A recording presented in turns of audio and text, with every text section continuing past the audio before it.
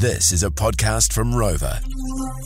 We were lucky enough, if you've been tuning in throughout the show, whānau, to head up to Waitangi to check out 660 Saturdays as they kicked off their summer tour. And we caught up with Chris Mack and Eli.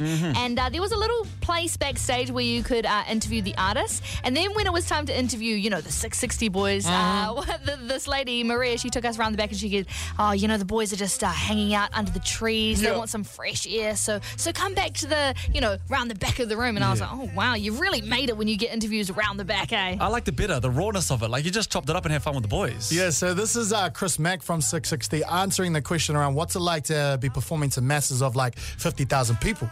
That's something. That's something that you can never really prepare for. Right. Something that is completely alien to do, to stand in front of that many people.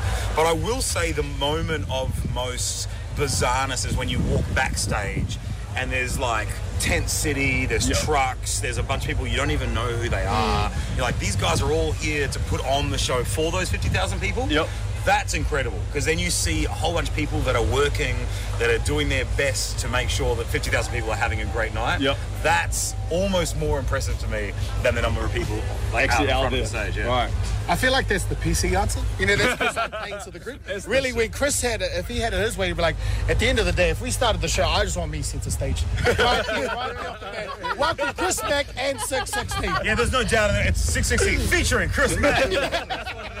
And you know what? I had a word to the camera operator earlier. Said, look, just make sure I'm on the entire show. Just keep one camera on me the whole time, and then you've got a good show. And then Alex asked Chris Mack from 660, what's it like to be a rock star? And this is what he had to say. I did write a note today to someone who had fractured their knee and couldn't come. I mean, that's not something anyone else have to... no one else walking down the street gets accosted with, my friend would like to have seen you.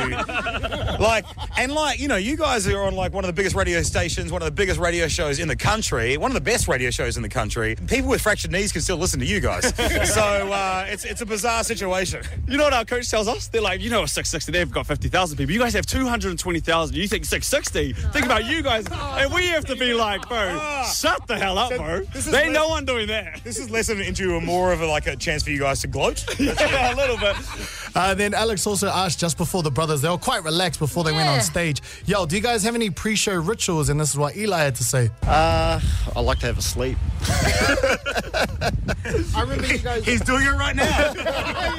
He's like, can you guys hurry up with this interview? I've been trying to take a nap and you guys are taking long. Do you guys still play Bo Rap, Bohemian Rhapsody, before you guys do your thing? Now, there is some songs we play before the set. There's a few songs we listen to backstage. Do we want to tell them, Eli? Or? Yeah, we listen to country music. Stop it! What is it, though? Josh, we love country too. Give him the name. Go. Zach Brown Band. Yes. So, Fried? You play Chicken Fried? Yeah. Every gig. Listen to a bit of Toby Keith. Ooh. Red Solo Cup. So those all sounds means they don't know that artist. Josh! Chicken Fried I was with. You lost me on that one. And then what's the other one? Billy Currington. Billy pretty good at I do know drinking beer. that. A recent partner of mine has been listening to country music. So those three songs, Pretty Good Drinking Beer, Chicken Fried, and Red Solo Cup, we listen to before every single show. It brings us together. We all sing along, and I know it's dumb, but... You're listening to the My Home Run podcast.